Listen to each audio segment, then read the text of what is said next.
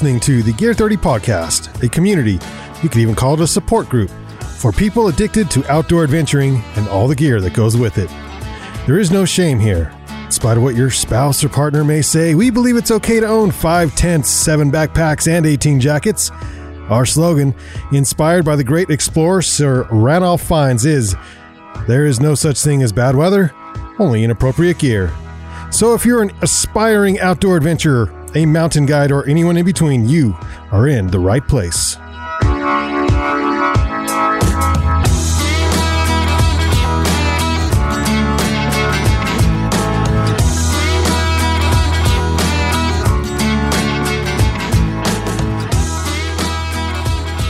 Welcome to the Gear 30 podcast, where we talk about outdoor adventuring and all the gear that goes with it. Woohoo! And over the weekend, or over the last couple weekends, Chase got to go and try his hand at downhill resort mountain biking in paddling too. He paddled his own raft for the first time. Yeah. Oh, really? Yeah. Up in one trip. Jackson? In Jackson. Yeah. Wow, a lot of firsts. Yeah, it was good. So the downhill mountain biking endeavor started 2 weekends ago.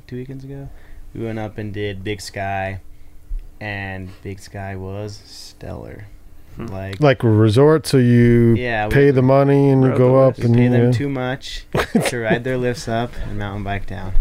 How much is too much? I think Big Sky was around $60 for a day. Because you have to pay for, like, they have their lift ticket price, and they have to pay for the RFID pass, and then it's just all this okay, so it's the same lift that runs winter and summer. Mm-hmm. So why is one season less than the other? Just the demand. Yeah. I know, right? People because are willing to pay for it. You pay $100 in the winter and $60 in the summer. It's like the same lift. And then it's the same freaking chairs. But in the summer, there's only like 2 lifts spinning. Oh. In the winter, they have all their lifts going. So that's probably another reason why they just don't. You're paying half the price to get literally an eighth of the mountain. Got it. Okay, so, that makes more sense. But man, Big Sky was fun. Just really flowy, fun downhill. We just had the time of our lives. It was a good time. So that set us up for it was a good day to learn how to learn the downhilling. I've done a lot of cross country riding. I've done a little downhill, but nothing that had quite the flow like Big Sky. Did you buy like elbow pads? Nope. No. I mean, everyone up there had full on gear. Did they really? Full face helmets, because the people that ride a lot, like, it's pretty smart to have all that. So Big Sky was fun. Day 2, we went and hit Targhee. And Targhee was stellar. Completely different type of riding. Big Sky was very well groomed, flow. And then Targhee is more, a little more raw. They still have built stuff. They have lots of jumps. There's some flow lines, but a lot more raw, a lot more brake bumps. It was abusive. Like, oh, really? Just beat you up. Huh. So we had a really good time at Targhee. Played around with some of the flow stuff on the lower part of the mountain. Explored some more technical. They have one run called Sticks and Stones that is just like, my butt was puckered the whole entire way down, riding those brakes. So that was that first trip that kind of got us into the downhilling. And then we had a trip planned to go up to Jackson just this last weekend to run the river. And me and my 2 buddies thought, well, if we're going to be in Jackson, we might as well mountain bike. Take a bike, yeah. Yeah. So we did Jackson Hole one day, and then again another day at Targhee.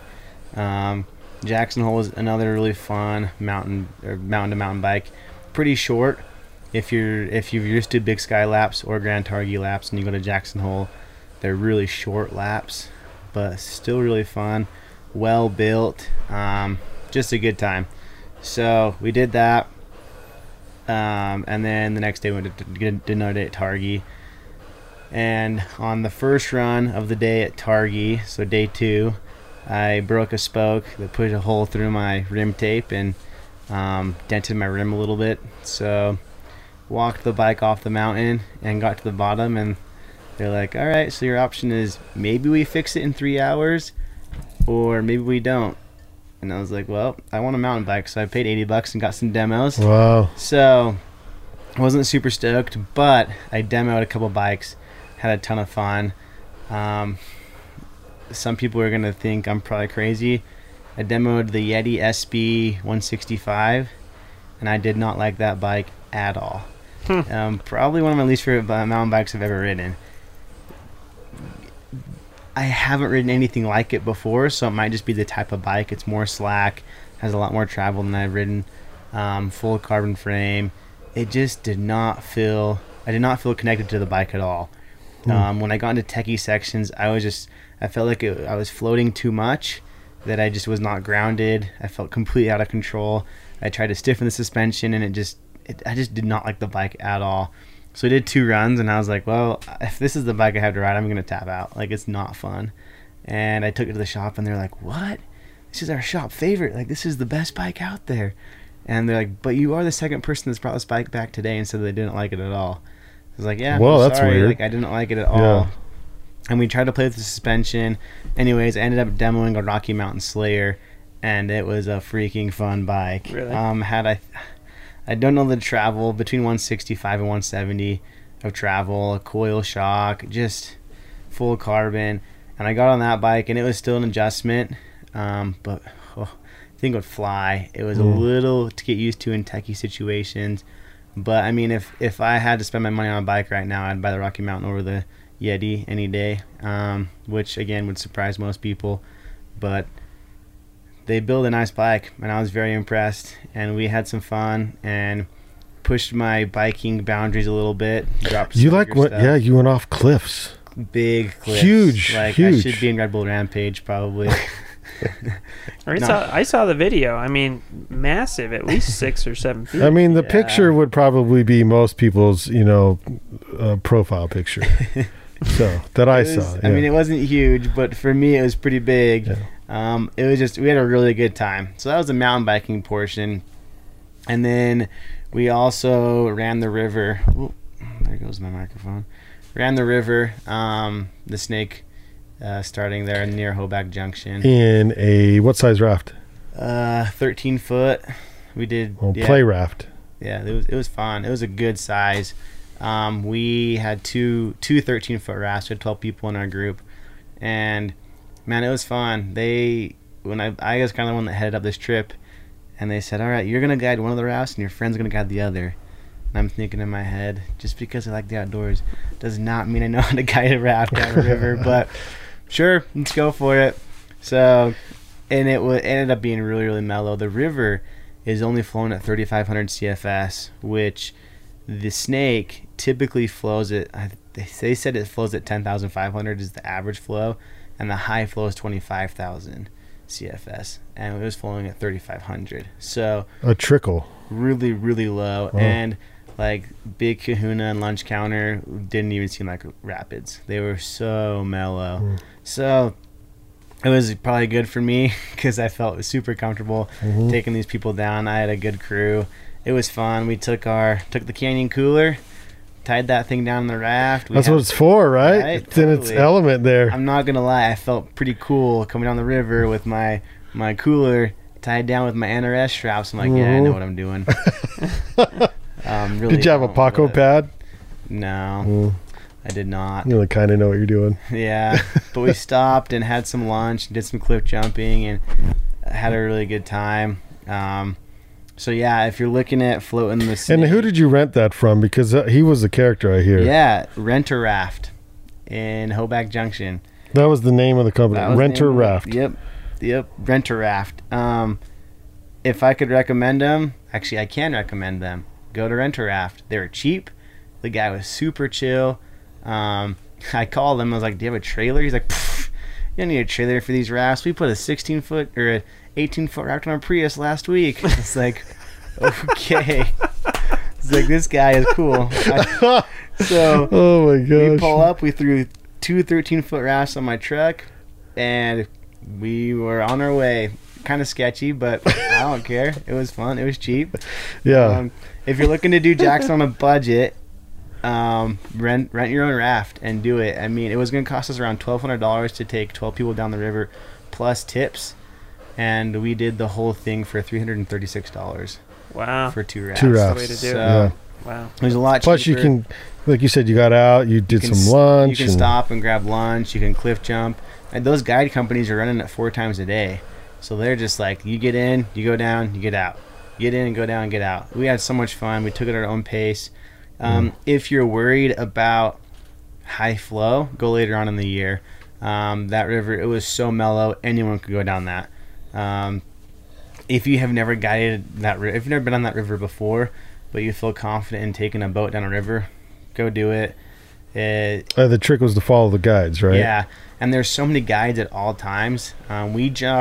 We put in about a mile above where all the guides do at elbow, and so at that point we had kind of gotten used to how to paddle and everything. Everyone was comfortable. At that point we saw the guides and we followed guides into every rapid, but I don't feel like we really even needed to because the river was so mellow. And then were their guides cool? Were they like telling you to slow down or super what? chill? And talking to the rent-a-raft people, they're like, oh, the guides are super chill, like they don't even care. They're all there, part of the outdoor community, and they want to help everyone stay safe. So the guides were chill. They said hi to us, how's it going, blah blah blah, this and that.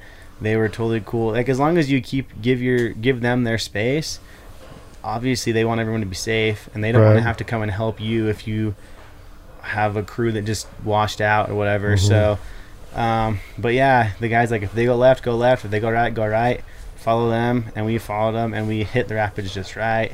It was so much fun and inexpensive. So but if you do want it to be a little bit more of an adventure, go in the early spring when the runoff's a little bit higher. That's what the rent-a-raft people said. That's what I have a friend that had guided up there, said the same thing. It just flows higher in the spring. But it's been a low year from what I understand in general this year, so we didn't get quite the whitewater experience we were hoping for, but I mean, it was still a really good time. And where'd you stay? We stayed in Driggs, just at an Airbnb in Driggs. Okay. We kind of a last minute trip, and the whole crew didn't want to camp. We were doing the classy version of a Jackson Hole trip, but if you're familiar with Jackson Hole and the price of staying there, like, it's not college kid budget friendly, right? Again, to stay for 3 nights, it was going to be over $2,000. Cool. We stayed in Driggs for 3 nights, 4 days, 3 nights for under $1,000. So way cheaper. I personally like Driggs better. There's not as many people.